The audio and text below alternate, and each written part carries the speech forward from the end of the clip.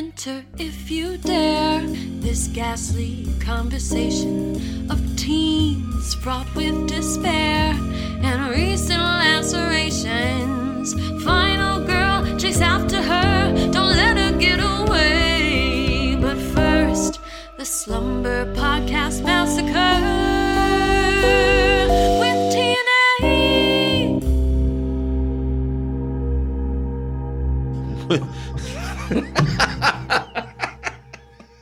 I don't know what that was. Okay, here we go. I always hit it. It comes in too sharp on the welcome. Oh, okay. So I feel like I want to somehow ramp do into it. Welcome. Right. Yeah. All right. Welcome to Slumber Podcast Massacre with TNA. Hey, that's Tim. Hey, that's Andy. We have to have done that 60 times already. And this is a podcast about horror. Every week, Tim and I get together. We talk about a different movie from the horror genre, from your well-known classic down to that rare gem that has a light switch that controls the TV at the back of your video store's shelf. This week, Tim and I are putting our thumbs out and putting our thumbs up for the 1986 thriller, The Hitcher. Tim, I've got a great question for you. But first, Yes. we have some exciting news. Oh, yeah. Let's get right into do it. it first. Yeah. We got to do this first. Very exciting news. We're very happy to announce that we're going to be doing our first live show. Holy shit. October 22nd at our old stomping grounds. Current stomping grounds? I don't know how that works, Well-traveled stomping grounds, yeah. The Chicago Street Theater in Valparaiso, Indiana. October 22nd. They themselves are producing the play Misery. This will be a an event. It's for their closing night. Yeah. So we'll come in, do an episode on the movie Misery. Yes. There will be a costume. You can wear a costume that night. We will be judging the costume contest, and then the players, whomever. I'm not sure who's in the show. I know one person. Very talented actors. Yes. Yes, of course. Some very talented actors on their closing night of the show Misery in play form that Bruce Willis was in with Laurie Metcalf. But they're not in this version. No, by no means. No. You'll get a better than Bruce Willis performance, guaranteed. Yes. Yes, certainly that. And and booze. Yes. Don't forget. There will be a cash bar, yes, and free hors d'oeuvres. Yeah, free hors They usually d'oeuvres. have a really nice spread. So it's like a nice little fundraiser night for the theater.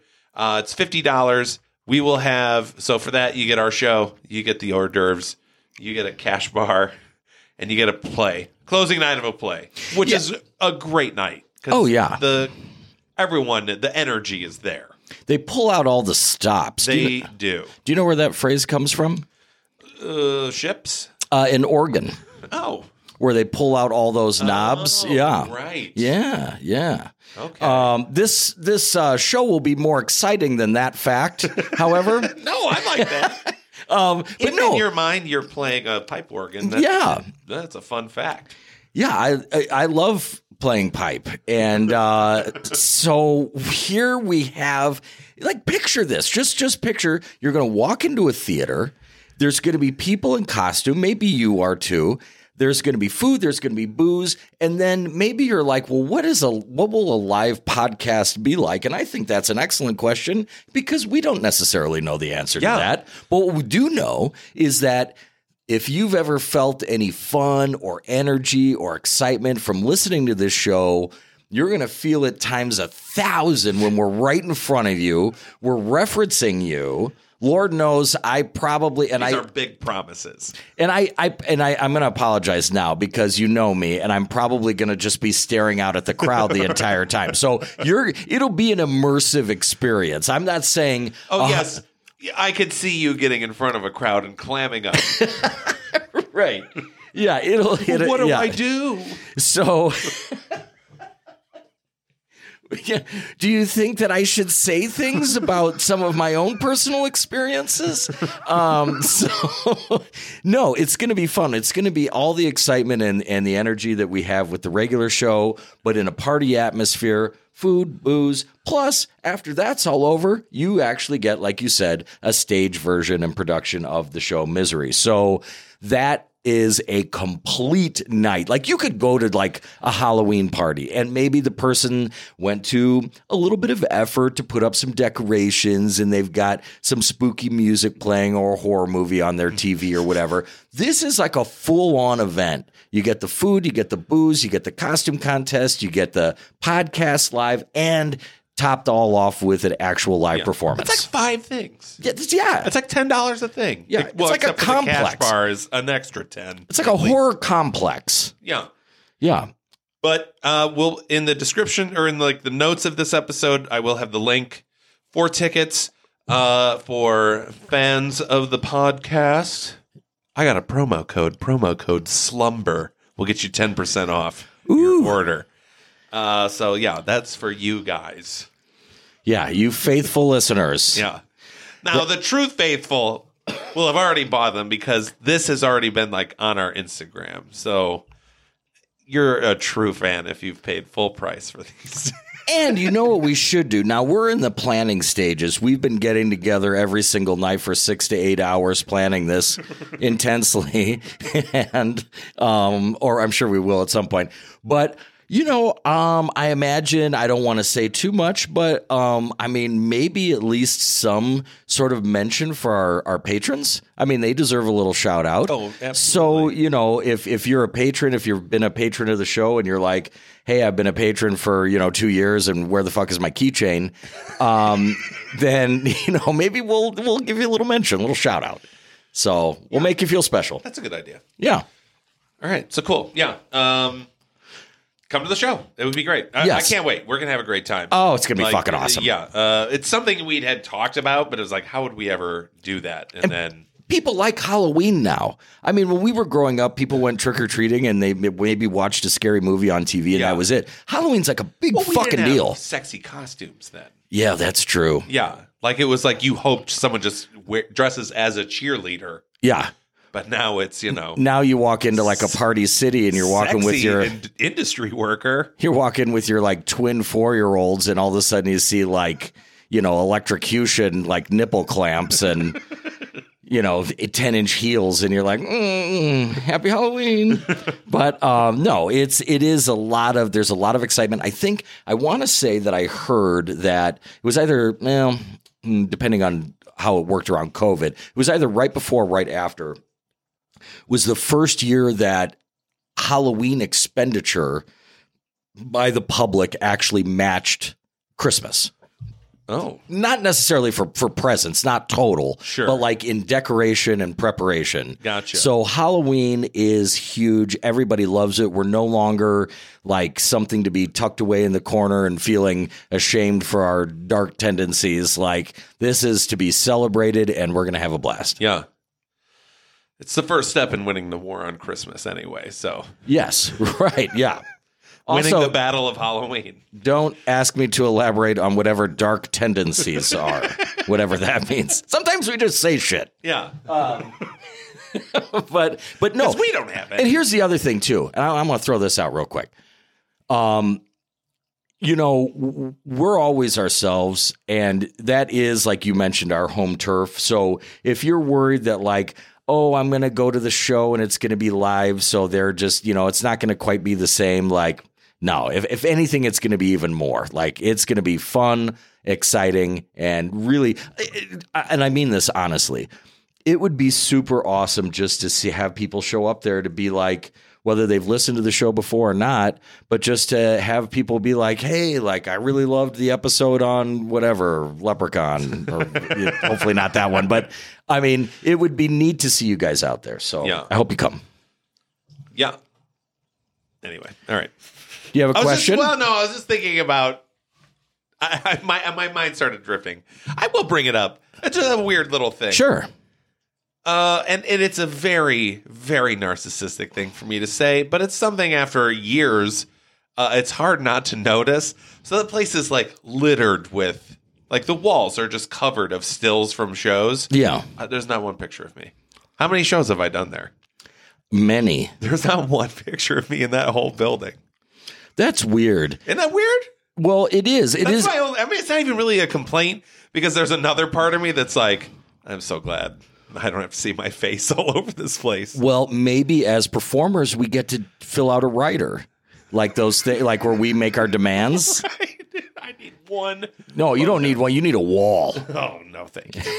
I do, Tim. It's the one that we keep the awards on. Oh, there you go. Oh, that's the only one that matters. Even if it has like the wrong category, like best female performer in your name, like it's still, it means the same thing. Killed it, man. Yeah. Okay, but yeah. The link will be in these notes. Promo code Slumber, 10% off. Hope we see you there. Tim, have you ever picked up a hitchhiker? Well, speaking of our OG listeners, I've told the story about my hitchhiking. Yeah. Okay, so that's what I was like. I have never picked up a hitchhiker. Okay. Nor would I ever. But I had no problem hitchhiking right. And very much expecting people to pick me up. But no, in this day and age, it's funny you say that. What did we cover with hitchhikers before? That was oh God, what was that? I don't know. That's so weird. But but we were specifically talking about that. But tell us at the live show what that was. Sure. Along with the bird story. And so, no, never. But no, I never have. In fact, I just actually purchased 2 pepper spray dispensers. Oh. For loved ones. And so that they can be protected. And the idea of me picking up a hitchhiker, no, I how do I say this without sounding completely paranoid? I've always kind of had this feeling in my life, maybe it's just my own mental preparation, that somewhere, sometime, something is going to happen and it's going to really challenge me. Yeah. I've always thought it was home invasion, but I'll tell you what, funny you ask about like what could turn into a bad situation. There is a local gas station. I will tell you when we're off the air which gas station I'm talking about. I've been in that. I avoid this gas station because there is a lady that works there. Uh-huh. And there's nothing. She's fine. I mean, there's nothing wrong with her as a person, except for that I feel like when she looks at me, she looks through me and reads my thoughts. Which is like she knows that I'm there for gas. It's probably not that hard of a get. It's either gas or smokes. But I mean, yeah. How does she do it? But no, she's one of those people that just looks at you and it kind of makes you feel frozen. Uh-huh. Like, and she looks and okay, I'm going to get this out of the way so that nobody gets upset. There are a lot of kinds of gypsies in the world. There's Irish gypsies, there's Romani gypsies, there's Russian gypsies, there's all kinds. So I'm not using that as a derogatory term. Sure. I'm just a gypsy culture. Only cartoon gypsies are the derogatory ones. Right. But if there were to be a gas station attendant in your town who is a gypsy with special powers, it'd be her. So I walk in there and like for the first time in years. And I walked in there and I was like, God, just don't let her be in there. Don't let her be in there. Like, and again, she's nice. It's just very unsettling. So I walk in there and of course it's her. And she's looking at me. Not only is she looking at me to like conduct the transaction, but she's really looking at me. And I'm just like, just give me my change. Let me get the fuck out of here. And she just stops and goes, you have a very familiar face. And I'm like, oh God, here it comes. Like, I've been waiting. Like, here it comes. And again, like, I mean, I'm sure that some of my Russian relatives probably got their gyps on at one point or another. I'm sure of it. But I'm standing there. I'm like, motherfucker, like, here it comes. I'm going to get gypsy-fucked. And, but I didn't know what to say. I'm like, I get that a lot. Like, just walked out the door. But it just, I'll tell you, you can laugh now. When I tell you the gas station and when you walk in there and when you see her, you'll be like, oh, fuck. Oh, man. That's the gypsy. And And again, nice lady, but holy God, it's a little unsettling. Yeah. So I guess what I'm saying is that while not being a paranoid person, I love people, and you know me, I'll talk to strangers. Yeah. I have no issue with that. But the picking up a hitchhiker in these days, I think while you might have the kindest heart in the world, that's probably a pretty foolish decision. Yeah. Would you do it?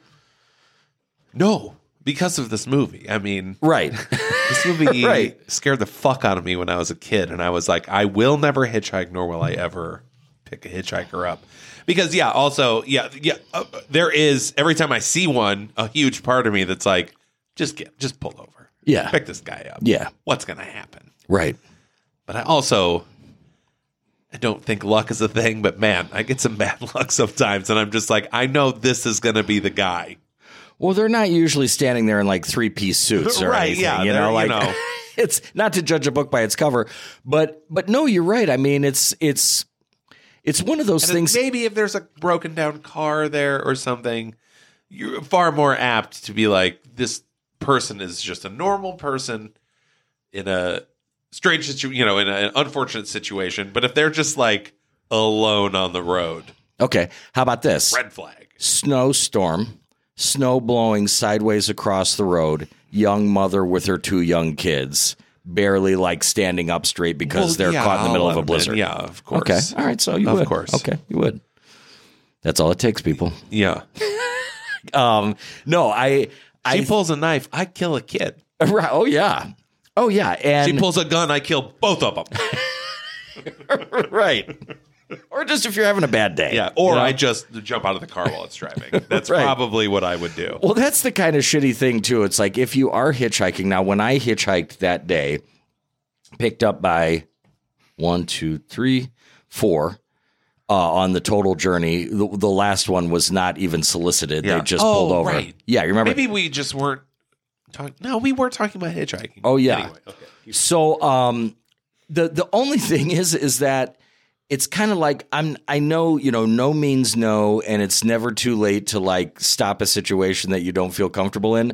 But it is kind of awkward, like if somebody does pull over to pick you up, for you to like look at them, and if you get a bad vibe, to be like, nah, you know what, I'll wait for the next one. Yeah, just keep on going. But no, I got in. But the guys that picked me up, the first 3, were all young, all guys probably in their 30s. They just seemed like young, husbands or fathers or whatever. They just seemed like nice guys trying to do what hitchhiking should be, which is like help somebody out. Now, I was a fresh-faced, like 17-year-old, who had I've heard myself described at that time as intimidatingly good-looking, but listen, I'm going to be here to say it's true.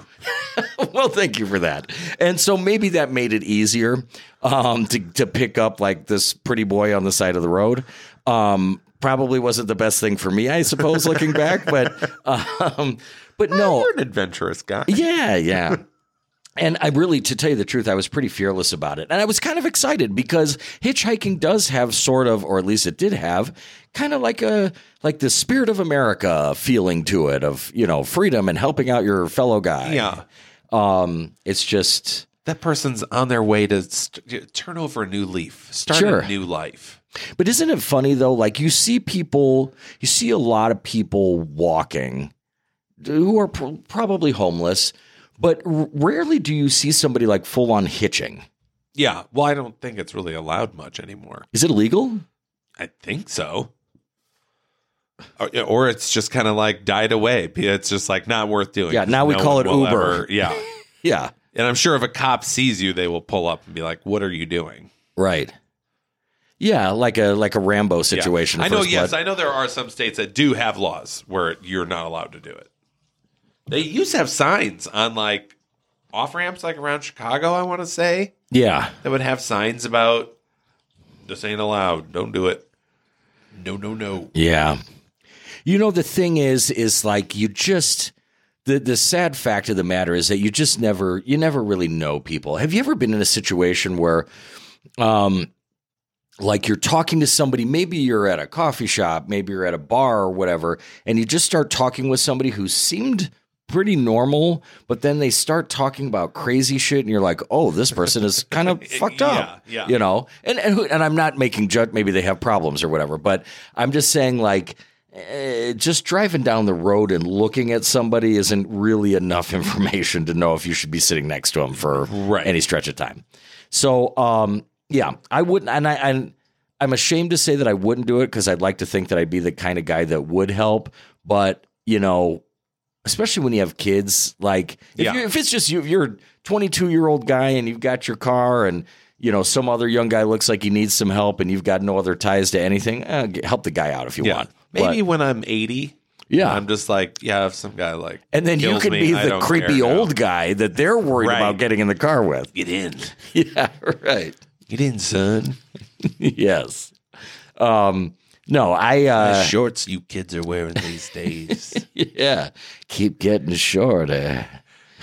Fashion runs in cycles. Yes. Yeah. On your body and then on the floor. Never thought I'd see short shorts and fur collars, but here we are. Here you are. Yeah. No, Anyway, that's enough role playing as a creepy guy. Right? Yeah, exactly. Yeah. People are like, how can I cancel my Halloween ticket now? Please come to the live show. Yeah. I got the discount code though, so I don't know. I'm torn. But no, I would say, look, if this is the ultimate test of things, if I knew that my daughters who are of driving age told me that they picked up a hitchhiker, I would not be happy about that at all. So, you know, if I'm not happy about them doing it, then it's probably not something that I would do either. Or I would suggest to others. Yeah. I would just say, like, if you're a hitchhiker, unless like literally you're just broke down in the middle of nowhere, like, make some friends. I don't know. I don't know a nice way to say that. Like, find some people, you know? Yeah. Make some friends. I like that. All right. Let's talk about this movie then. It's The Hitcher from 1986. Here's all the stuff I pulled off of Wikipedia. It was written by Eric Reed, directed by Robert Harmon. It stars Rutger Hauer, C. Thomas Howell, and Jennifer Jason Leigh, Vic Morrow's daughter. This shocked me. Budget of $7.9 million. Box office $5.8. Ooh. What? Yeah. Because I think this is one of those misleading, it probably made a killing on home video kind of things. Well, did it have much of a theatrical release? I don't even really remember. I don't remember that at all. All right, let's do some, and then we'll get into spoilers and all that fun stuff. Jim Halsey is delivering a car to San Diego from Chicago. On his route through West Texas, he takes pity on a hitchhiker stuck in the rain. The man identifies himself as John Ryder, and Jim's apprehension soon turns out to be warranted as John tells him that he has killed some other drivers before turning a knife on Jim himself. Jim's able to kick John from the car, but as his journey continues, he sees John again and again, usually surrounded by a gruesome murder scene. Jim is arrested under the suspicion of committing these murders, but every time he's trapped, John shows up to kill his captors and set Jim free, presumably because, per John's request, he wants Jim to stop him. Jim teams up with the sympathetic waitress Nash as they try to outrun the law and prove that there is another killer on the loose. Can Jim end the nightmarish drive he's on through hell, or will he just become another casualty of the Hitcher?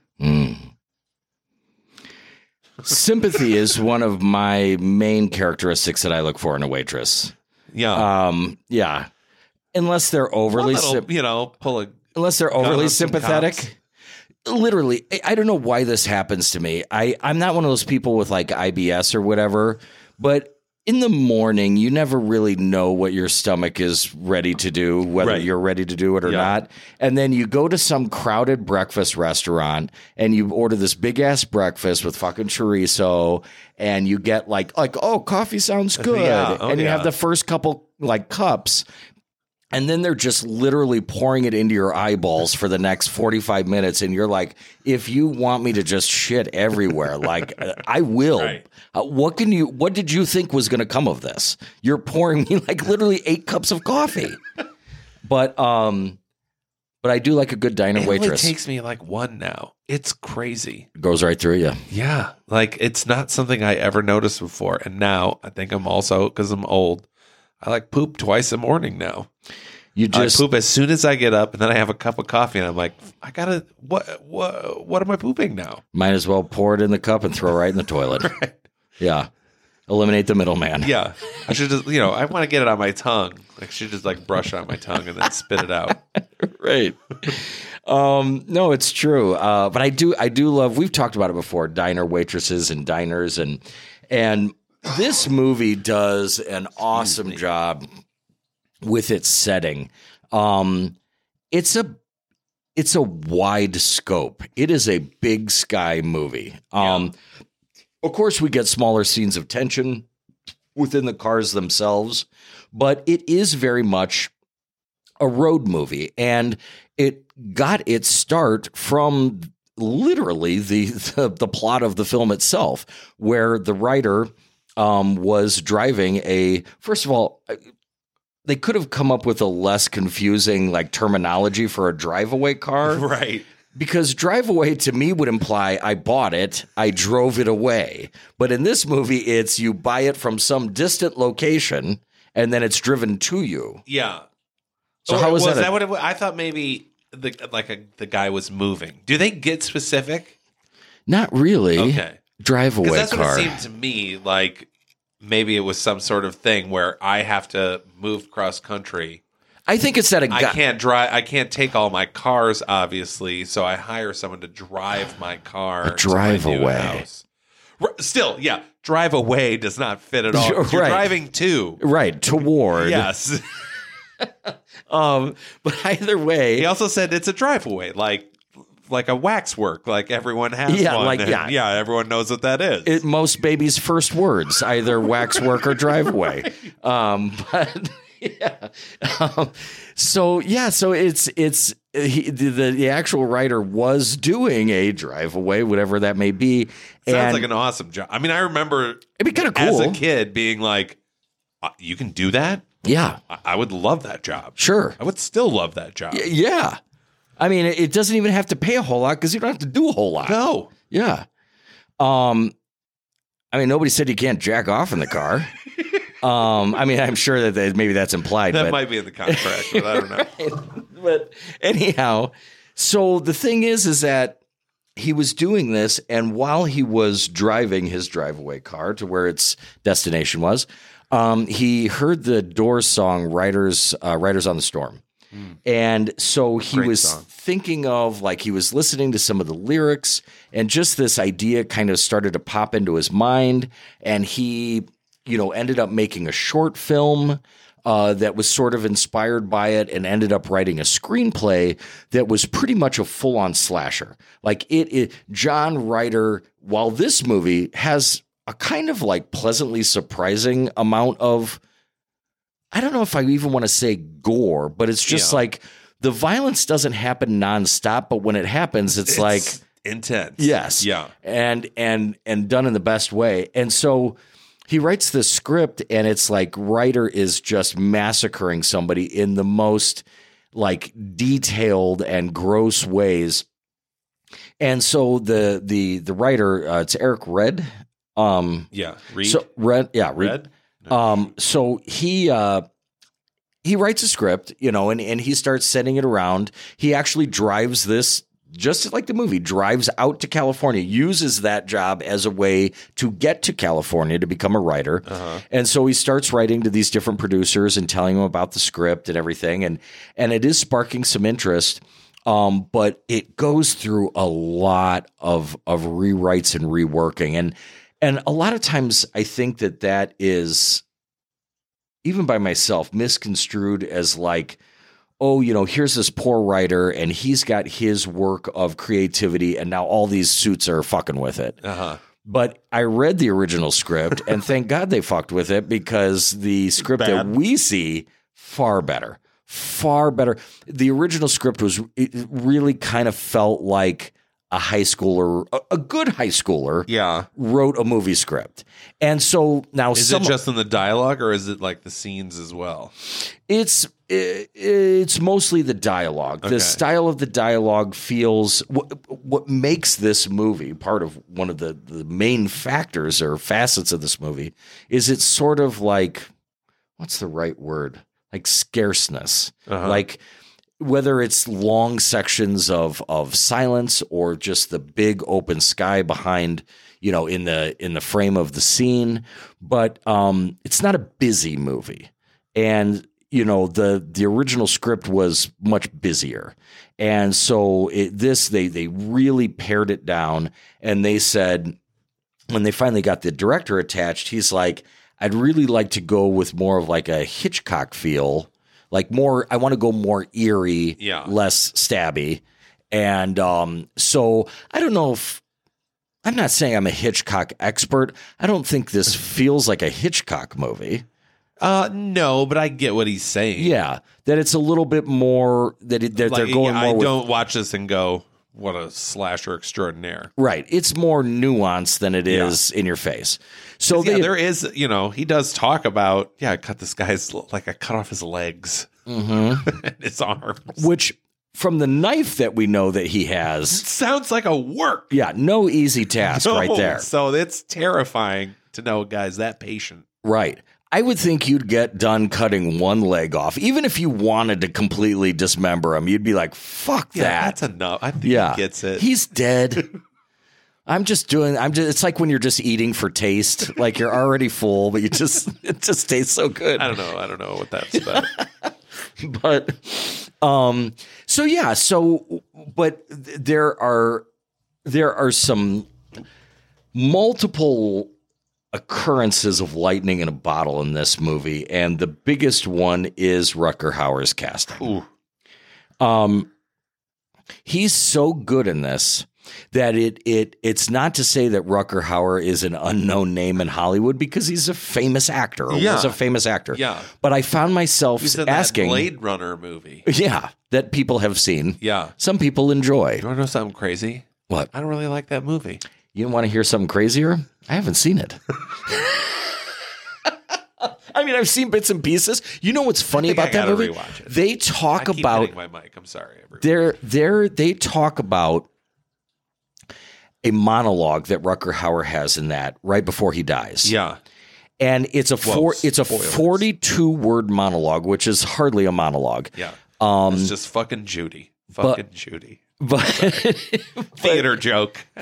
But it's just a few words, but it's Rutger Hauer has a sincerity that I would best describe it as this, and I'm not trying to talk myself up, but I feel like sometimes the things that he's doing with emotion and nuance are more for him than for the audience.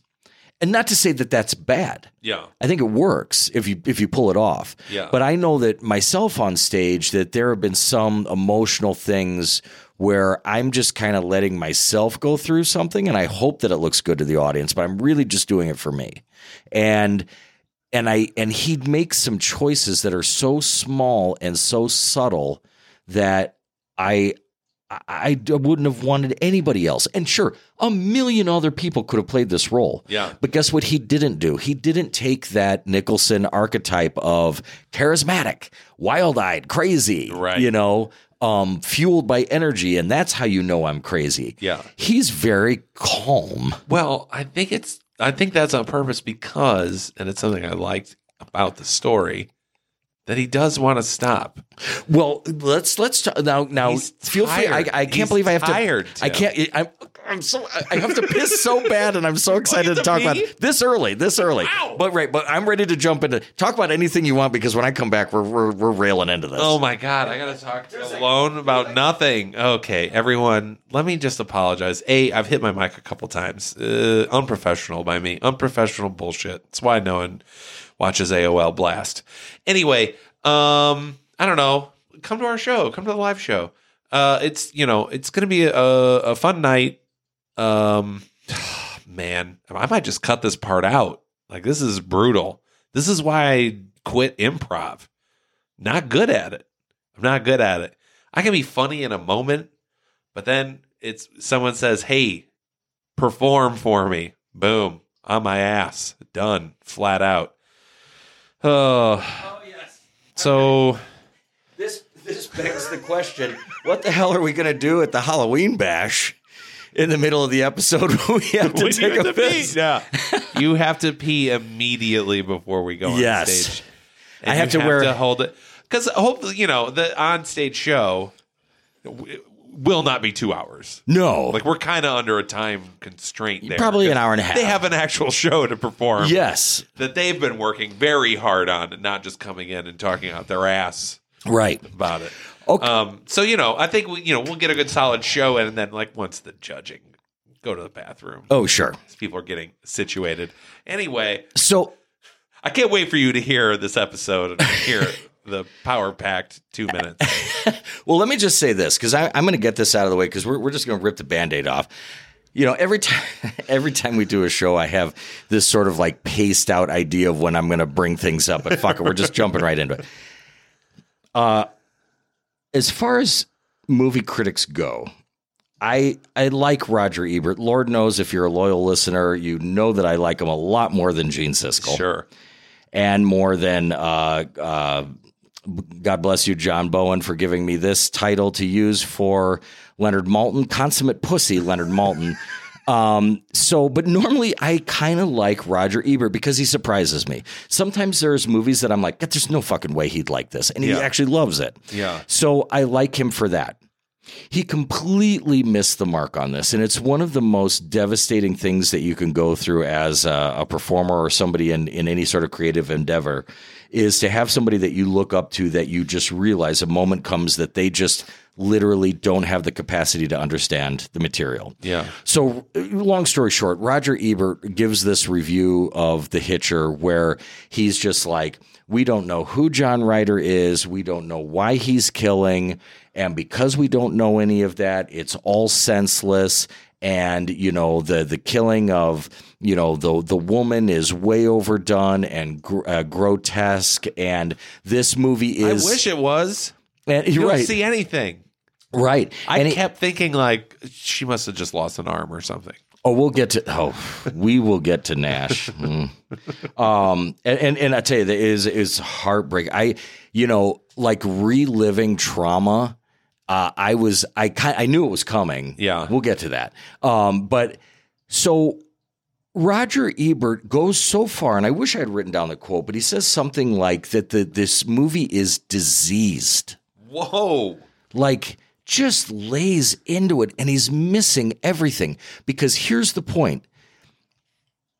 If you knew exactly who John Ryder, Rutger Hauer's character, is and why he's doing what he's doing, it just makes the film completely pedestrian. Yeah. There's a million thrillers out there just like that where maybe we don't see it in the beginning, but we eventually see the backstory and we know why they're doing what they're doing, and it's all just spoon-fed to us.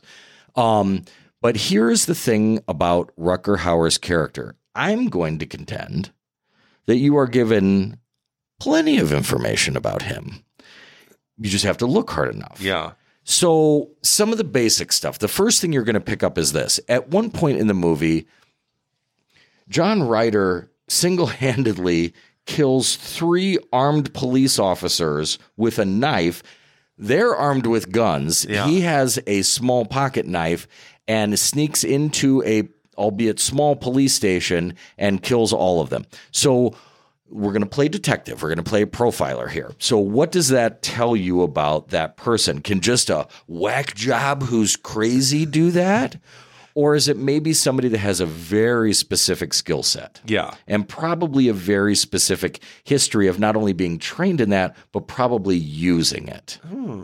So at minimum, we're talking military, probably special forces. Wow. And the fact... Wait. Okay. And the fact that... This might blow your mind. I took a way more ghostly view of this movie. Okay. Wow, military training. He's a bad Rambo, is what he is. He's like a Rambo gone wronger. See, I viewed him as a old Joker. Okay. Especially where they're like, I mean, it was essentially that scene from Dark Knight that you claim to have not seen, but we watched it together. But, you know, at least you know it from the trailer where they have the Joker arrested. It's like, I mean, it's nearly the same thing. It's like, yeah, you had no IDs, nothing, just knives and lint. Like, that's all that was in his pockets. Man, I butchered that fucking line. Well, but that's what I'm saying. I took that as, I took it, well, I don't want to say literally because they don't tell you anything, but just go with me here because I even have this listed out. So they've got the skill set, all right? So literally, I don't care who you are, for you to carry out, and that's not the only occasion of him having to use stealth or escape tactics or distraction tactics or a knowledge and usefulness with weapons, both knives and guns, very, very specific knowledge. Yeah. So this is someone who is trained in this, and there's no way that an average person could do this. No way. So he's, I would say, military background. I would say, I'm going to go so far as to say probably even more like a covert organization, like maybe CIA, maybe, you know, Federal Bureau of Intimidation. What was that? Well, that's coming from being a native. That's coming from being a native. Right. Yeah. You're so oppressed. But that, yes. But I'm just saying, for him to have no traceable identity would lead me to believe that he has this skill set that is to the level that they would make somebody sort of a ghost, you know, in society. However, a good costume person, head of costuming, costumer, yes, is going to think of everything from head to toe. And John Ryder has a wedding ring. Okay. So this means two things. Either A, he was married, or B, he's smart, and he wears the wedding ring to inspire trust in the people that pick him up. Sure. I like to think that he was married, and I'll tell you why. Because Rutger Hauer in this movie, in his interaction with Jim, in one particular scene with Nash where she doesn't realize that he's there, he displays an intimacy that you don't get from just being a crazy person who was like, maybe if you tried to say, oh, he kills people so he was just abused and locked in a basement or whatever. No, he has the intimacy and the closeness of somebody who has experienced that in their lives. Yeah. So imagine like the first time that you were around like a girl when you're in middle school. And what do? You say a bunch of stupid shit and you're clumsy and you don't know what to do. Now imagine if you were around Nan, who you're familiar with. Yeah. And, you know, if she needed help getting something, like you wouldn't be worried about how you're going to act around her. You just, you share that intimacy. Yeah. So, you know, you put your arm around her, you know, you put your hands around her waist to move her to the side to grab something or whatever. He conducts himself with the level of intimacy of somebody who's been close to someone before. There's that. Now, let's talk about who he kills. He kills women, he kills men, he kills children. What kind of person could kill children and not have it bother their conscience? It's the kind of person that feels like they've been robbed of something. They feel like they've been betrayed by the world, so that there is no conscience about doing this because you've been so wronged. Life, or like if he worked for, and I don't mean to take it too far, but if he worked for the government and, you know, maybe he was sent over to wherever, the timing works out with Vietnam, by the way, for when the movie came out, but maybe he was maybe he was tortured, maybe he was forced to do things, maybe he was forced to kill children. He comes back, he can't deal with his wife leaves him, and he thinks like, they took everything from me. This country that I gave myself to took everything from me, and now I have nothing. Yeah. So when you feel that robbed, when you feel like the world has fucked you that hard, then it takes away that conscience that would stop you from killing a child. Okay. So he's somebody that is angry and feels betrayed. But this is the kicker, and this is why we have a movie. Let's say he's experienced all this. Maybe he was tortured. Maybe he did things, horrible things, involved in this crazy life that was filled with trauma and violence and all that sort of thing. If you just kill yourself, that's just kind of like letting them all get away with it. Yeah. He can't kill himself because then that means that they won, or it means that it was all for nothing, or that whatever it is that has traumatized him to push him to this point, it was like they just got me and and they got away with it. So he has to find a worthy adversary. He has to have a good death. He has to die a good death. Okay. And he likes Jim because Jim in the first scene has the balls to push him out of the car. And even though nobody likes getting pushed out of a moving car, he might have thought to himself like, I like this kid. Like, this kid's got some ball. Maybe it reminded him of himself when he was younger. But he sees Jim as a worthy adversary, somebody that he wouldn't mind being killed by. And that's why he says to Jim, like, you're a smart kid, you'll figure it out. He wants Jim to kill him. Yeah. Like you said, he wants to stop. Yeah. But he can't just kill himself because then it's all for nothing. Yeah. I'm going to shut up for a second. Here's my take on it. Okay. This is weird that we have these last 2 weeks have blown my mind on our views of these movies. I viewed this movie as John Ryder is more of a Old West ghost, right? Who is there, but not really there. He's more of a spectral thing that must kill, and he might have been doing it for a long time. I know we see like a ton, like he kills a lot real fast in this. Yeah. But I don't think that's important. Like, to me, I viewed him as because he's ID-less, like no one knows who he is, where he came from. He's just kind of there, right? And so I viewed him as this entity that's stuck in this space, as ghosts are, whether it be a house or a space station, whatever ghosts haunt. He's stuck on this stretch of, also, let me really quickly say, if you're driving from Chicago to San Diego, you would never go through West Texas. You would barely go through Texas at all. Anyway, I don't know. That's today. I don't know the route in 1986. Anyway. But anyway, he haunts this section of land or whatever. And he wants to stop, and he can't do it. And he sees something in Jim, and that's where he's like, I want you to kill me, because he wants Jim to take his place. Because as this movie goes on, we start seeing Jim is kind of like John.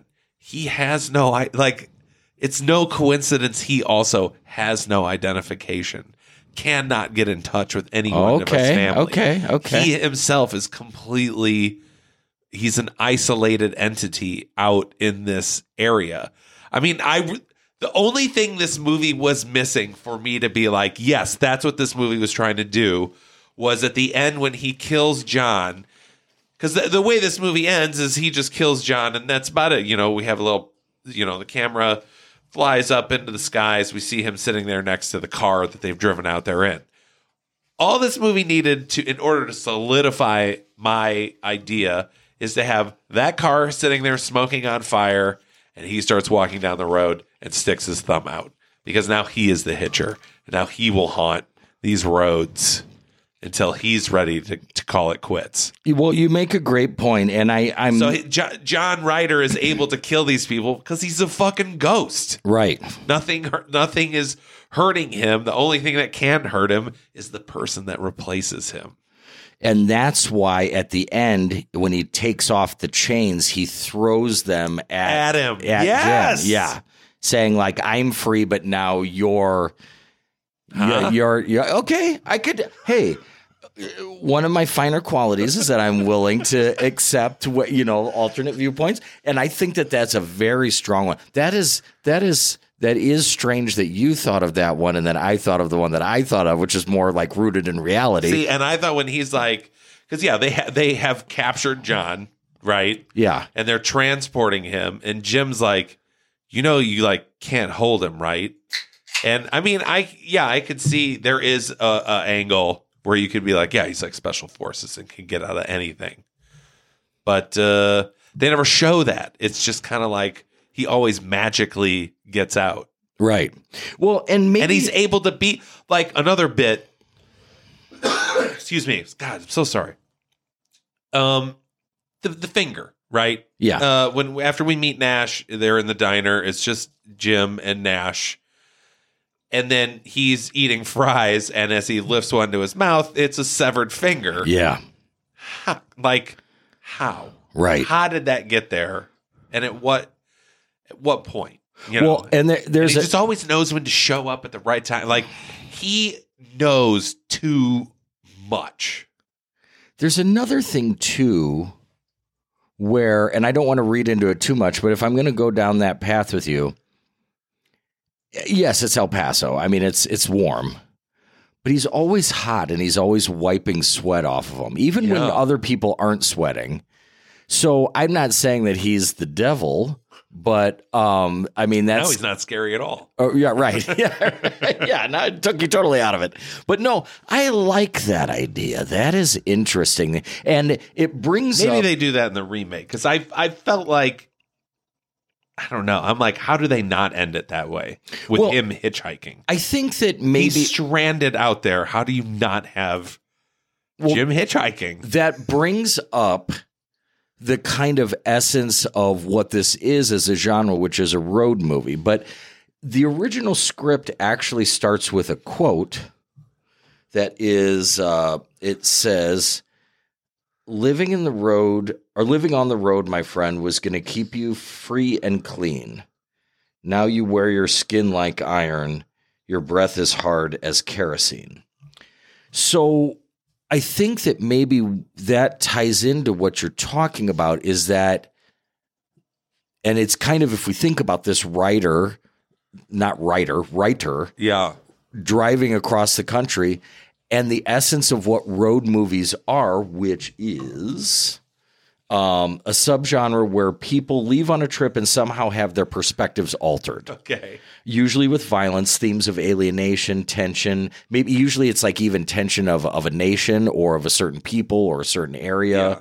And it keeps the characters on the move. And they sort of, what begins as kind of like a utopian journey turns into sort of a nightmare. Sure. So maybe John Ryder himself sort of represents that.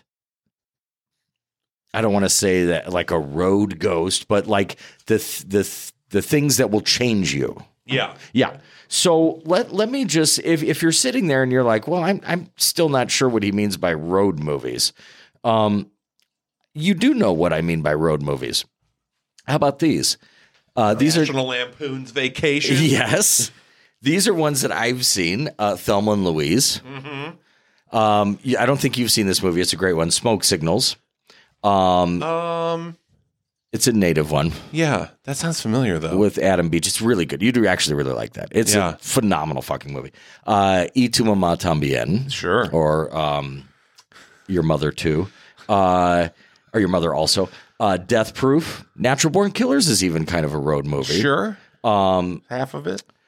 True Romance is not a huge one, but I mean, they're traveling. Smokey and the Bandit. Yeah. Is a road movie. There's also one called Easy Rider. Heard of it, yeah. Yeah. Or also Sylvester Stallone's arm wrestling masterpiece, Over the Top. Oh, dude. You can't You'll have notice I have my hat on backwards, Tim. Yeah. I didn't just save that for last for nothing. I worked with a guy who took like college class from the guy. He's like, his only credit is he wrote. That's awesome. You top. don't need another one. No, I'm like, damn. Boom, done. Just wiping the hands, and you're free and clear. But no, it's an interesting genre, and I'm not going to say that it's specifically American, but I think that it has some American themes to Over the it. Top is considered a road movie. That one, how? He's got the fucking that arm exercising thing built into his truck. Yeah, they're driving across the country to go to the competition because his dad is a truck driver. But now they're spending time together. Okay. Yeah. It's also an arm wrestling movie. Yeah, it's mainly more an often known as an arm wrestling movie. But he movie. is a trucker. Yeah, yes. I do remember that. So yeah, it's an interesting genre, and I think that. And there was, I've mentioned this in some episodes before, there was kind of that stretch in the 90s of these kind of like if you wanted to make an independent film in the 90s, like make it dusty, make it a road movie, and make it like, some handheld camera and stuff like that, and you've got yourself go film in the hills right outside L.A.? Right, yes. Funny enough, though, from a technical standpoint, there were some shots in this that I miss. I miss because I don't feel like anybody does them anymore. And they were sort of 80s shots, but like those tracking shots that walk right up on the subject, Yeah. Like it's not a very realistic shot. Yeah. It's not an observer shot. I mean, it's stylized. Yeah. Right. But like there were a couple examples of that, of like the camera just sort of like traveling across, maybe 10, 12, 15 feet and then like moving upward towards its subject. And that was kind of cool. You don't really see that much anymore. No, that's true. But yeah, no handheld. Very minimal score. It's just atmospheric tones, which is kind of right for this. But a nice collection of supporting casts. And I'm not saying that you're going to know all their names, but you're going to recognize some.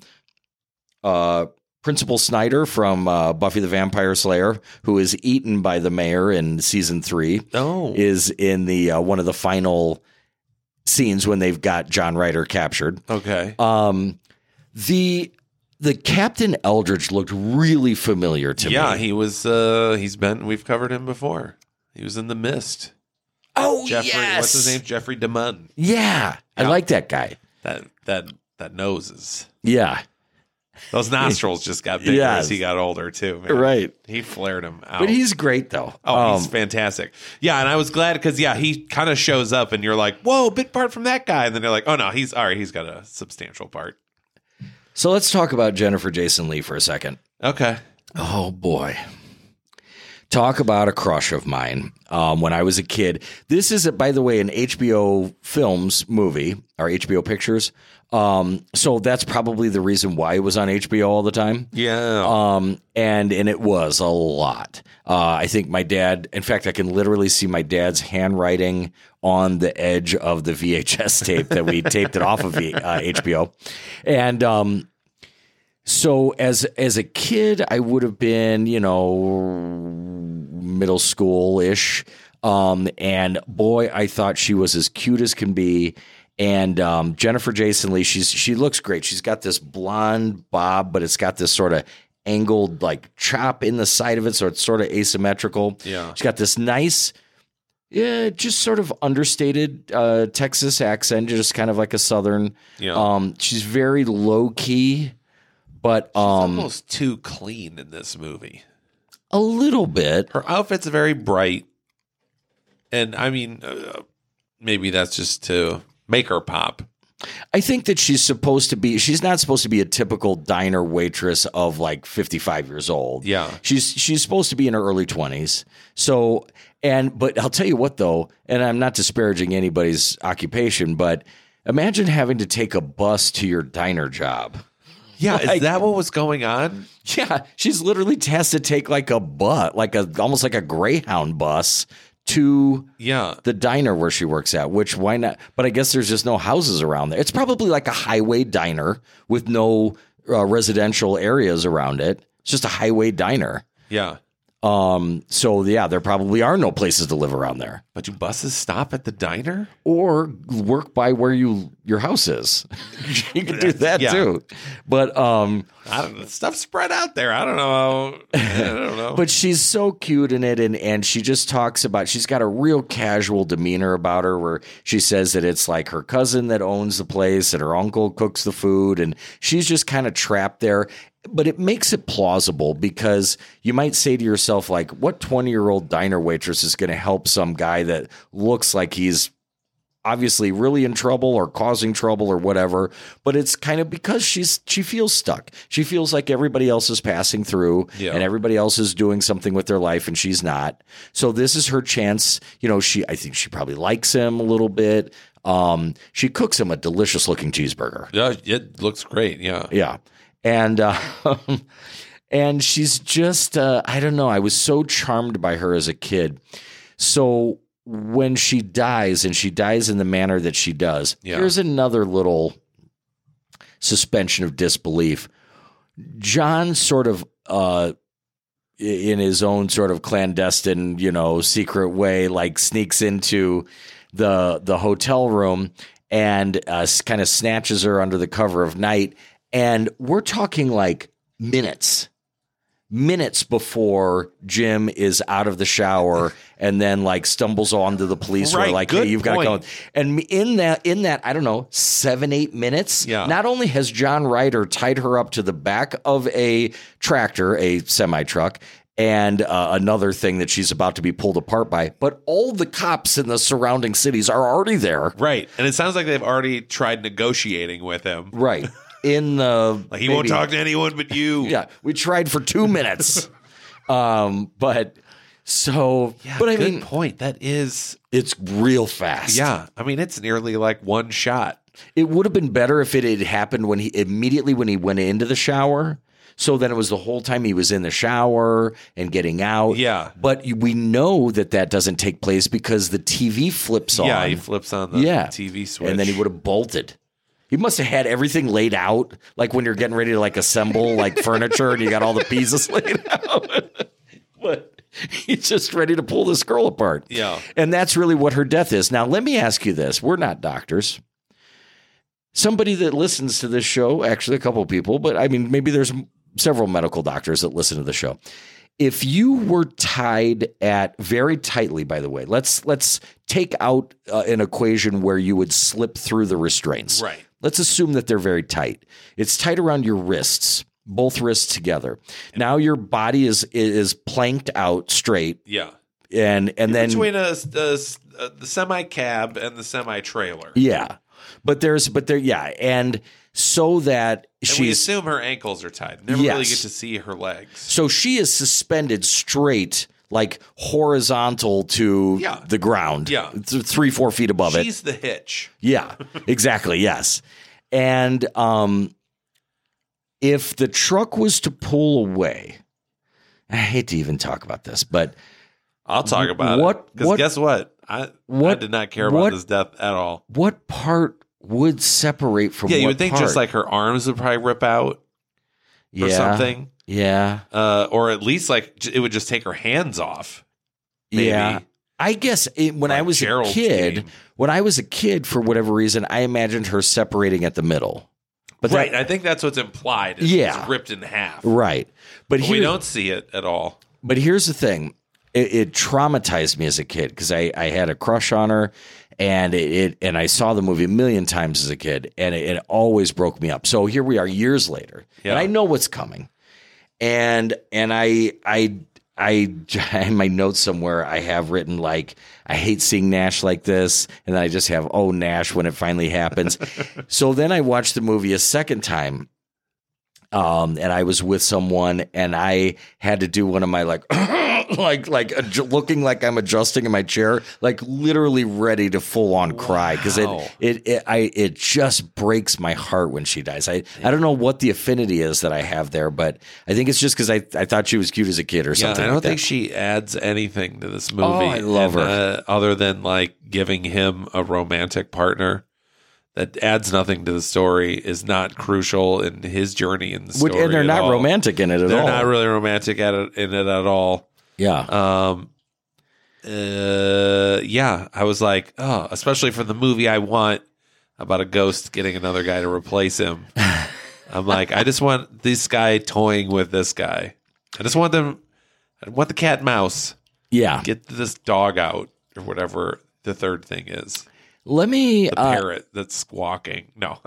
A very tired parrot. It's Jennifer Jason Leigh. I love she's her. Not. Yeah, she's not as low key in this one, but she does have a very underplayed presence. Yeah, it's kind of like it's a little heroin-y. Okay. Yeah, she's very, very calm and placid and peaceful. So you might not know this. C. Thomas Howell is in this movie. We forgot to talk about Soul Man himself. Yes. And we're over here having a brouhaha over Jennifer Jason Leigh. Right. Well, totally forgot about C. Thomas Howell. Yes. And who I like. And you know what's neat about him is that where was he at in his career? Well, he would have finished, he would have done The Outsiders. Okay. That would have been like 83, 84. Maybe 83, I think. But I mean, like Turk 182, he was in. Yeah. Which, he was in E.T. It's one of the young kids, Tyler. Oh, yeah. Red Dawn. He did Red Dawn. Oh, Red Dawn. Yeah. Yeah, he was on a tear. Okay, so he was kind of in that little clutch of. I mean, he was popular. And the thing is, he's great. Oh, he also was not good enough to be Eric Stoltz to get recast in Back to the Future. Oh, right. Yes. But not get that part. But here's the thing about C. Thomas Howell. He has a real nice relatability. Like, he kind of seems like a kid that you would know. Like, when you hear him talk, like, it's not like he has like dashing good looks or whatever. He's fine to look at. I guess girls probably thought he was cute. I think he was on some of the teeny bopper magazines and stuff. Sure. But he's got a really youthful sounding voice. And he really looks like a kid who's in his early 20s. Like, it doesn't look like who's this 40-year-old that they have playing a 23-year-old. No, he looks very young. And he acts like it. And think about what a fucking hard job this kid had. Like, all he has to do is, with the exception of that first scene where he's in the driver's seat and he doesn't know that John Ryder is crazy or a ghost or whatever he may be. And he gets a little lippy with him. He gets a little upset with him. But other than that, it is just responding in terror for the next hour and 20 minutes. Yeah. Which is my least positive quality as an actor. That is something that I struggle with hugely, if you remember. I do remember. Yeah. I have an extremely hard time reacting in fear to something. In shock. I can react in sadness. So much so, I have to tell the story. Yeah, you can. We were doing The Pillow Man. They were trying to get it, because there's a part in The Pillow Man where these two cops interrogating our main character open a box and it's full of severed children's fingers, yes. right? And you're supposed to be like, holy fuck, a box of severed fingers. Or toes. Was it toes? Toes, yes. Yeah. It was toes, yes. Toe. However you would react to seeing that in real life, and they could not get it out of you. So they even put a fucking mouse that you are terrified of in a box, and you still were like, oh. Right. I was just like, those fuckers. Not even reacting. I don't know how. And if we had been out of that scene and you had seen a mouse, you would have reacted. Oh, absolutely. That's what was so mind blowing about it. We were all on the edge of our seats. Like, here it comes. He's gonna look at the mouse, and you're just like, ooh. Yeah, it is my kryptonite as an actor, is being shocked and afraid. It was great. But C. Thomas Howell does a great job. And kudos to him, because looking scared and afraid doesn't always look cool. There's literally a scene in the diner where he looks like Dana Carvey as, you know what I'm talking about? No. From Wayne's World. Garth? Yeah, he looks like his face is kind of rat faced and squinty eyed. I do know what you're talking about. He's just sort of oh my God. looks exactly like Dana Carvey as Garth. By the way, though, wow, that's hilarious. But it's a really, really great scene that we're talking about, where Rutger Hauer encounters him at the diner. Yeah. And, it's just played beautifully. And, first of all, Rutger Hauer has these pale but yet piercing blue eyes. And he seems, when he's first in the car, I think that's when he's probably his scariest. But after when he's very first picked up, after that, he's just kind of sweet. Like he's just kind of like, I want you to do this. Replacement. Yeah. He's like, I can just kind of relax now. Yeah. Like I know the end is soon. All I got to do is convince this kid to do it, which I will do. Yeah. And then I'll be free. This is going to be fun. Right. You have a good time doing this. And, it's interesting that he does that thing, and I should have looked it up, but where he puts the coins on his eyes. That part is so awesome. I know. And what culture does that? Random. Well, I mean, we used to do it. Okay. It's just a way to keep the eyes shut. Oh, okay. Before we started sewing them shut or gluing them or whatever they do now. Yeah. It was an easy, Old West thing where you're just like, because we believe, I don't know, you're not allowed to have your eyes open when you're dead. I don't know, for whatever dumb reason we do it. Right, yeah. The coins keep it weighted. But it's usually a guy laying down. So when it's a guy sitting up. Yeah, right. But he's so terrified to move that he lets him just put these coins on his face. Yeah. So good. It's great. And it's funny, Rutger Hauer, if you know anything about him, he's actually an extreme pacifist. And there were a lot of roles that he turned down, even though it's funny because he's kind of known as this crazy, mean, violent guy or whatever. Yeah. But he actually got a very dropped out of scary intensity to him. Yeah, but he's very much not like that. He got an honorable discharge from the Army in wherever the hell he's from. But just because he couldn't handle guns, he just didn't want to be around it. I mean, he's just a really sweet guy. Yeah. But I think that Dutch, yes. So he talks like this, Tim. Yeah. He I won't even try it. But yeah, he worked when he came to LA. I know that he worked very, very hard to get rid of that. Yeah, you can't. I mean, he doesn't. Yeah, you might he might sound a little interesting here or there, but I mean, if you didn't know, you would just assume that he was American. But I think what I like about the movie is if you watch the movie and then you remember it, you might remember it as being having a few more pockets of not much happening. But when you're sitting there and actually watching it, it's got a nice pace. I'm not even going to call it a slow burn because, first of all, we're overusing that phrase. But second of all, it's not a slow burn because there's always something happening. Yeah. It's just that it's done in this sort of wide open, vast, giant landscape. Yeah. Just because there's not Well, I will say it's it does get a little repetitive. It's cops catch him. John kills the cops. He gets away to somewhere. Cops catch up to him. John kills the cops. They go off to do their own thing. Cops catch him a third time. Yeah. But that's the last time. Yeah. Well, yeah. I mean, it's kind of a cycle going on there. It's kind of, I mean, it's a little cat and mouse. It's kind of a game of tag almost. Yeah. Even to the point where, if you've ever played tag and you found somebody too easily, but you want the game to keep going, so you just run back out and keep it going. There's literally a scene like that where he finds Jim, throws him his keys back, and then goes and hops in the truck again. But I think that it's a simple movie. It's very lean.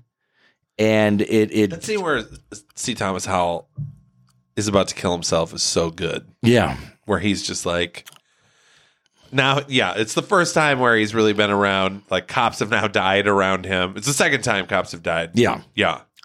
And he's just there's no way to talk my way out of this. Yes. As innocent as I am, and he's ready to kill himself. Something compels him, though. It's because he's already begun his life sentence. It's the new ghost. Right. Or like I was saying earlier, that if you've gone through becoming, whether it's my thing of the real trauma or it's your thing of the ghost trauma, to just off yourself is to say my existence on this earth meant nothing. Yeah. And it got the best of me. Yeah. I can't do it. It's if you're going to have suffered that much and to kill yourself, it's almost like admitting it, just giving into it. Yeah. But you're right though. You know, and it's an interesting choice to make there because you're like, it's not like this has been going on for 3 months. I mean, like literally by that point in the movie, it's been going on for a day. Yeah. Okay. So you're We're like unaware of how long he was like under arrest the first time. Yeah, but I mean, it's not It's a like long 24 stretch hours. of time. Yeah, it's all like the whole thing's like 24 hours. So you might say to yourself, like, well, I don't know. Like, why would he kill himself? I'm sure he can find his way out. But you're right. No identification, dead cops everywhere he goes. Like, he is going to jail for the rest of his life, if not the death sentence. Yeah. You know, it's Texas. Well, and that cop he's like, you just spit on me. Like, wipe the spit off my hand. Yeah, that's a real weird, uncomfortable scene. So cool, though. Also, I'm not going to say. I was shocked. Like, for it to be that subtle and like calculated, not just like, yeah, I shot him. He reached for my gun. Like, to just be like, yeah, I'm going to cover my bases. Make you do it. Yeah. Oh, man. It's so good. It's great.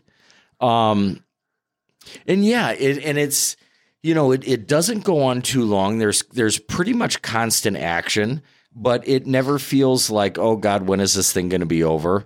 I don't know. You might think at the end, there's been times that I've seen it and I've thought that it was maybe for everything that's built up, maybe it was a little anticlimactic that it kind of feels like he would have to do more than just shoot him, you know? Right. But at the end of the day, right. Like, why is that what does it? Because he runs him over. Right. But maybe what it is it's not about the means by which he's killed. It's that Rutger Hauer has got him to a place that he would be driven to kill. Right. Because he's he scot-free. couldn't die before. How good of a feeling does it feel when the cops know that he didn't do it finally? And you're like, holy fuck, how did this happen? But he is free, but then he insists on going back and killing Rutger Hauer. And yes, that might be where Rutger Hauer says, bam, I got you. You're infected. Like, you got it. Yeah. And, yeah. That's how he knows he'll truly carry on as the next Hitcher because he died. He's like, it's the only way I can die. Oh, man. Yeah. Boy, that's interesting. And I've seen Rutger Hauer talk about the movie and be pressed for details on John Ryder and everything like that. And he's like, that ruins the movie. He's like, if I tell you, well, just as we're sitting here, we came up with 2 really interesting, insightful ways of looking at it. And if we had been fed... Yeah. Just knowing either of those is the right one. Right. Takes the fun out of interpreting a piece of art. Right. Right. And yeah, and why do you feel like you have to know what it is? I mean, doesn't it make it way more exciting? I mean, like, who wants to walk into like you pay like $15 to go to a murder mystery and they're like, he did it. Right. You're like, well, I'll just go home then. I mean, that's part of the fun is figuring it out. I love this movie. Maybe I'm mistaken. I kind of grew up thinking that everybody knew about this movie. Am I wrong about that? I mean, I don't know. Yeah, it definitely was a movie that it was on HBO all the time. But maybe even for our age, though, I mean, 10 years old is maybe still a little young because I know this scared the fuck out of me. Yeah, like I saw the opening scene where they're in the car. I think I mentioned this on the last episode, and then we had to like go somewhere. Yeah, I probably should not. I don't know. My parents probably did not know I was watching that anyway. But yeah, then just being in the car it was at night. So just anything outside that car was danger. Yeah. Anything in those shadows. Let me ask you a fun question, a little off the beaten path here. So Rutger Hauer, I'm watching this and as I'm watching it, not to take anything away from Christopher Walken, but there were a couple moments where I'm like, God, I think that Rutger Hauer, like everybody reveres Christopher Walken on, I think, a more popular level than Rutger Hauer. I think that's fair to say. Yeah. But I'm watching this, and not to take anything away from Christopher Walken, but I'm like, I'm not sure that Rutger Hauer couldn't have done a lot with some of the roles that, Christopher Walken is famous for. Yeah. So that got me thinking. If you, and I'm putting you on the spot here, so, if you don't come up with a perfect one right away, I'll tell you mine and give you a chance to think about it.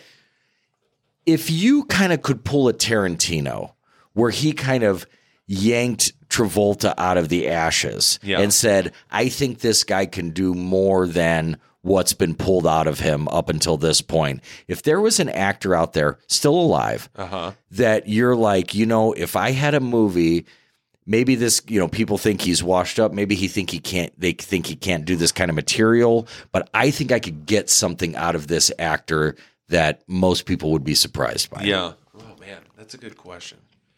Because there are two that come to mind, but they kind of already have had that moment where they're like, "Oh, people like me again." That's Michael Keaton and Brendan Fraser. But man, yeah. Oh, yeah. Okay. Well, Brendan Fraser is he's like going to be having. Oh yeah, he's right on the cusp of it. Yep. Because he's doing he's doing some movie where he's a big fat guy. Yeah, even fatter than he actually is. Yes. Yeah. Right. The Whale. The Whale. Yeah, The Whale. Who's doing that? I don't know, but yeah, it looks pretty interesting. Yeah. The guy did Mother. But if you've seen, Darren Aronofsky. Yeah, is he doing that? But if you've seen any of the Scrubs episodes with Brendan Fraser, that guy's got real legit dramatic potential. It is Darren Aronofsky. Yeah, he's great. It's going to be a good movie. But let's see. Well, you tell me who yours would be. Maybe this will be the third guy I can think of. You're going to think it's a joke at this first. This is for Rutger Hauer or just well, anyone? It started making me think about if I wanted to take a I was thinking make him big again, who would it be? Yeah, right. Or just like somebody that you think, yeah, everybody knows them, but I think I could get something out of what started it was my thinking man, Rutger Hauer could have done everybody knows him, but he could have done a lot more. Right. So what is the actor that you could take? And I'm going to tell you mine. You're going to think I'm joking at first. I'm legitimately not. Tony Danza. Literally Tony fucking Danza, and I'll tell you why. First of all, interesting. I saw him I looked up a clip of him. I had a feeling about that there was something there. Because he grew up a tough Brooklyn kid. He was a fighter. He was a good fighter. He was a professional boxer. He had I think a 9-3 record, and of his 9 wins, 7 of them are knockouts in the first round. He was a good boxer. His friends entered him in the Golden Gloves, 1975, as a joke. He beat his first 6 opponents in the first round, knocked him out. It's the tough guy. Yeah. But he kind of plays like that sort of oafy, dopey, kind of lovable, likable, but just sort of goofy, you know? Kind of like somebody just shoved a script in his hands and said, memorize these lines and get out there and say them. I saw him on an episode of Dr. Oz, and he was talking about his mom who had passed away, and it was right before he got Dr. Oz? Yeah. Okay. But he was on that show, and he was talking about a skiing accident that he had gotten into. And Dr. Oz was like, what happened? That, and he's like, it was my supplements after your ski accident? Right. Well, what it turned out was it was the first Christmas since his mom had passed away, and he was real close to his mom. And his thoughts were with her and skiing, and he just fucking plowed into a tree and nearly died. Yeah. But he was talking about his mom, and he got so choked up that it was so vulnerable. And it's Tony fucking Danza. Yeah. And it was so sad to hear him say, he actually said the words, "I'm so sorry."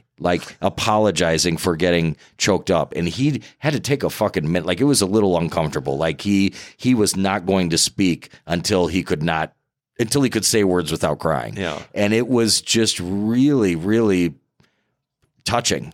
And I'm like, and I don't mean to exploit this poor man's mother's death, but I'm like, everybody thinks Tony Danza is kind of a joke, but I'm like, I think I could get something out of this guy.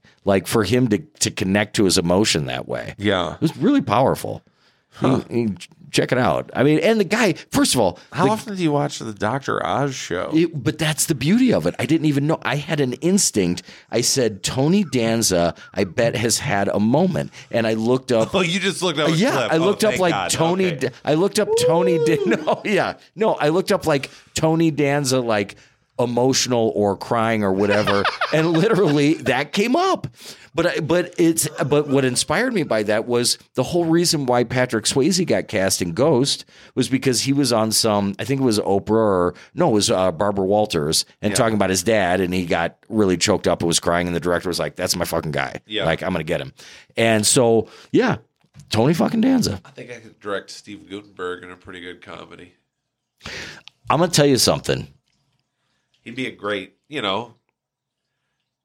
funny grandpa at this point. Well, you know what that makes me think of is who's the actor that was on who's fucking awesome on Stranger Things that was on the sitcom. Oh, Paul Reiser? Yeah. So great to see that guy. Oh, yeah. And he's so good in it. But that's what I'm talking about. Like, nobody would be like... conventional role for nobody would be like, I got to get Paul Reiser for this. Right. And that I could be speaking of any role, by the way. Like, nobody's going to say that for any project. But he's great in it. Yeah. So, yeah, there should be more of that. And by the way, Tony Danza looks like he's 45, and I think the guy's like 71, 72. Looks great. Yeah, he had his own show for a interesting. while, He did. Yeah, I watched a little bit of it. It wasn't a lot. No, there. not a good show. No, it's not on anymore. No. But I could get it out. You know what? You could tell that he loved doing it. He's got a lot of energy. He's got a lot of Meanwhile, how do we have a show about a young, virile Italian man from Brooklyn being a housekeeper for like this sort of stifled corporate woman? How is she not just banging the fuck out of him in the guest room nightly? Because he's the help. She's above it. That's why they eventually get together. How did he keep Mona out of the room, though? Well, I know. That's another. All right. Yeah. Samantha. I told my daughters that we were going to start watching that show, and then I went down a rabbit hole. I'm like, I started with, we're going to watch Who's the Boss. And then I was like, no, wait. Let's do Give Me a Break and Facts of Life. Ooh. I loved Give Me a Break. Oh, yeah, me too. And I love Facts of Life. Yeah. And I had totally forgotten that Mrs. Garrett was on Different Strokes. Yeah, like that was her main gig. Yeah. I totally forgot that. But yeah, I loved, and you know what was funny? We're talking about Facts of Life and saying like it ended up covering a lot of like topics that you wouldn't normally think, and they went pretty deep. And then the person I was talking to said rape, and I'm like, what? And I'm like, who got raped? And they're like, Natalie. What? Yeah. I don't remember that episode. I don't either. But I got to go back and watch. I mean, not for that, but I mean, I'm just saying, like, I got to see the Facts of Life again. Yeah. I remember loving it. Natalie. Oh, that's yeah. sad. Yeah. I know. Yeah. Yeah. She gets separated from the group on like a field trip or something. Gets assaulted in a park, I guess, or something. Damn. Terrible. Yeah. Or there was that one where Blair gets in an accident. She's got that big giant cut. So she's not perfect anymore. I just put myself through hell by rewatching the scene with, this was another one where I had to cover up my crying with like body convulsions of whatever reason I could explain away my crying.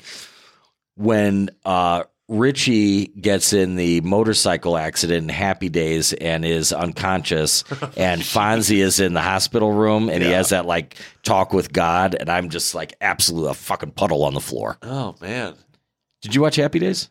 Yeah, I don't remember that bit. Oh, I'll show it to you. You'll bawl Have you your seen eyes the out. Fresh Prince clip where he's talking about his dad? Yeah. Why don't he want me? Yeah, oh yeah. That's heartbreaking. Oh my God. I had a riff with a friend about that, and I ended up deleting it because I'm like, I know there's a lot of people that really are affected by this. I felt so bad, but it was like she and I were going back and forth, and it was like, I haven't been able to have a decent erection since you moved into this house. I wish you would just get the fuck out. Like you're just railing on him, you know, like you are a burden to me and everyone in this family. But yeah, no, but that's a good scene though. Where are we at for time? We're about there. Yeah. So the Hitcher. There is a remake. You want to know what sucks about the remake? The John Ryder is the one that's pulled in half by the truck at the end. Oh, I know, lame. That's another thing. I thought that happened. There was some memory I had where that happens at the end of the movie, and it's very isolated. So then watching it now, I'm like, oh, fuck. Like the cops are like, hey, remember that? Out. Yeah, remember that girl that got ripped in half? That was weird. Poor thing. Don't worry, none of us saw it. We faded out. Where are we going to find another diner waitress? Yeah. But no. Yeah, it was tragic, though. Tore me up, so to speak. Also, that family at the beginning who has picked him up, don't pick up. If you're on a family vacation, it's one thing if I'm like, I'm driving and I have kids, but they're not with me. Should I pick up this hitchhiker? Maybe. If you're driving and you have kids with you, do not. Or don't put them in the fucking back seat with them. Especially with them. Right. They did. Yeah, I'm not. Okay, maybe not the kid. But the parents deserved it at that point. Oh. You know, let the kids just, forage for food on their own. Sitting there with that kid. Shoot him. Shoot him. Yeah, right. It's awesome. No, yeah. I also, guess because you don't see him in the car, so you have to imagine he was like scrunched down the seat, and he's like, "Watch this, kids. Yeah, this is gonna be hilarious. I know this guy. Don't worry." Yes. No, that's it's so eerie, and that's something that the movie does well. And I probably should think about this movie more often when people are like, I mean, I guess it's not gothic scary, but there's always like, especially around this time of year as we get closer to Halloween, and everybody's like, I'm just looking for like a scary movie. Like, I don't want blood and guts. Like, I just want something scary. This is probably a decent recommend for that. Yeah. Just like something creepy if they haven't seen it. Yeah.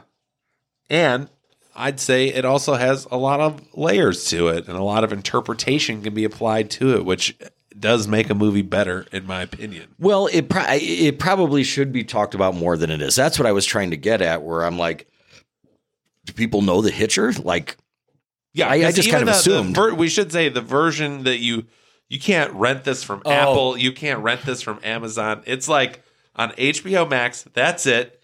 And it's like the 4:3 ratio, like you were watching it on a tube television. Yeah, if you were excited, the black bars on the sides, which is just something you haven't had to deal with in a long time. If you ran out and bought yourself a nice big flat screen TV, and you're like, "Hey guys, come over, we're going to watch The Hitcher."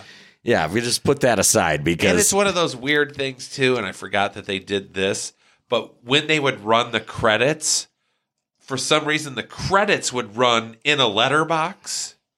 So when you're watching the movie, for the opening credits, you have your black bars on the sides because it's only a square, right? In my rectangle television. But then because it's the credits, I also have the letterbox black bars on the top and bottom. So it's the very beginning of the movie is like a very tiny picture. Oh, yeah, because then once the credits are over, it goes back to its full square. It won't fill your screen.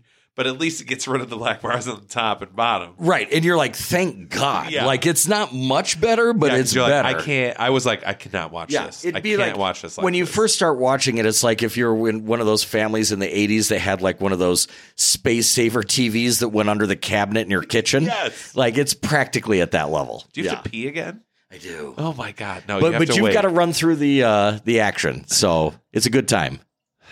You can do it. Are we at the end? Yeah. Is that it? I'll come back from that. No, I'll close it up. Okay. So that was The Hitcher from no, I don't have my notes up, 1986. Sorry. Please join us next week. We are going to cover a Jamie Lee Curtis movie, and it's not the one you think. It's that aerobics movie. No, I couldn't remember the aerobics movie name. With John Travolta. You should see it. There's a lot of pumping. But no, we're doing Prom Night from 1980. Prom Night from 1980. So please join us next week for that. Again, rate us on Apple or Spotify or wherever you do that. All the website stuff. Check us out on Instagram. We're on Twitter, blah, blah, blah. Main thing, go get tickets to our live show. There is a link in the notes of this episode, or if you're like, I'm just kind of like on my mobile right now, what can I do? Go to chicagostreet.org and then go to the misery page, and the the tickets should be within there, or you can use the direct link that we've provided. And a huge thanks to our patrons. Please use the promo code SLUMBER to get 10% off your ticket, and it goes towards helping a fantastic theater. And a huge thanks to our patrons. You help make this show possible. We'll be shouting you out at the live show. Unless you don't want us to. If you hear this and you're like, please don't say my name out loud, let us know. Sure. Okay. That's it. Tim, do you got anything else to say about the Hitcher? Well, not necessarily about the Hitcher, but just about what I was talking about earlier with Roger Ebert.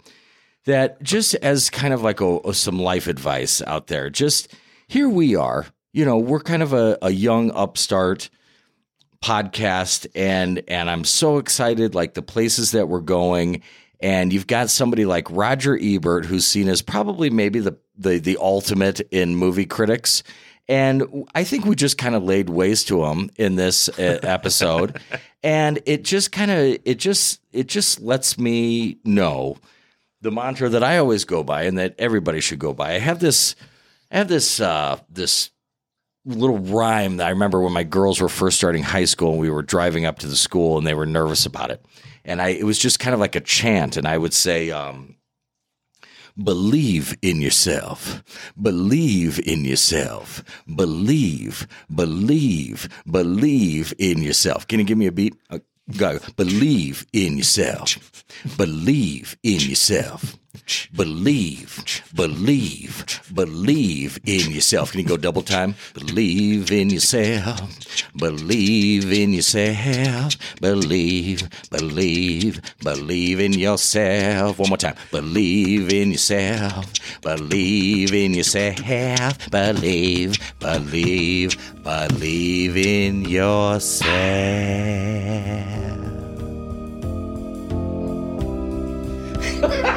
What do we say after that? Woo! Into this house we're born. We'll see you next week.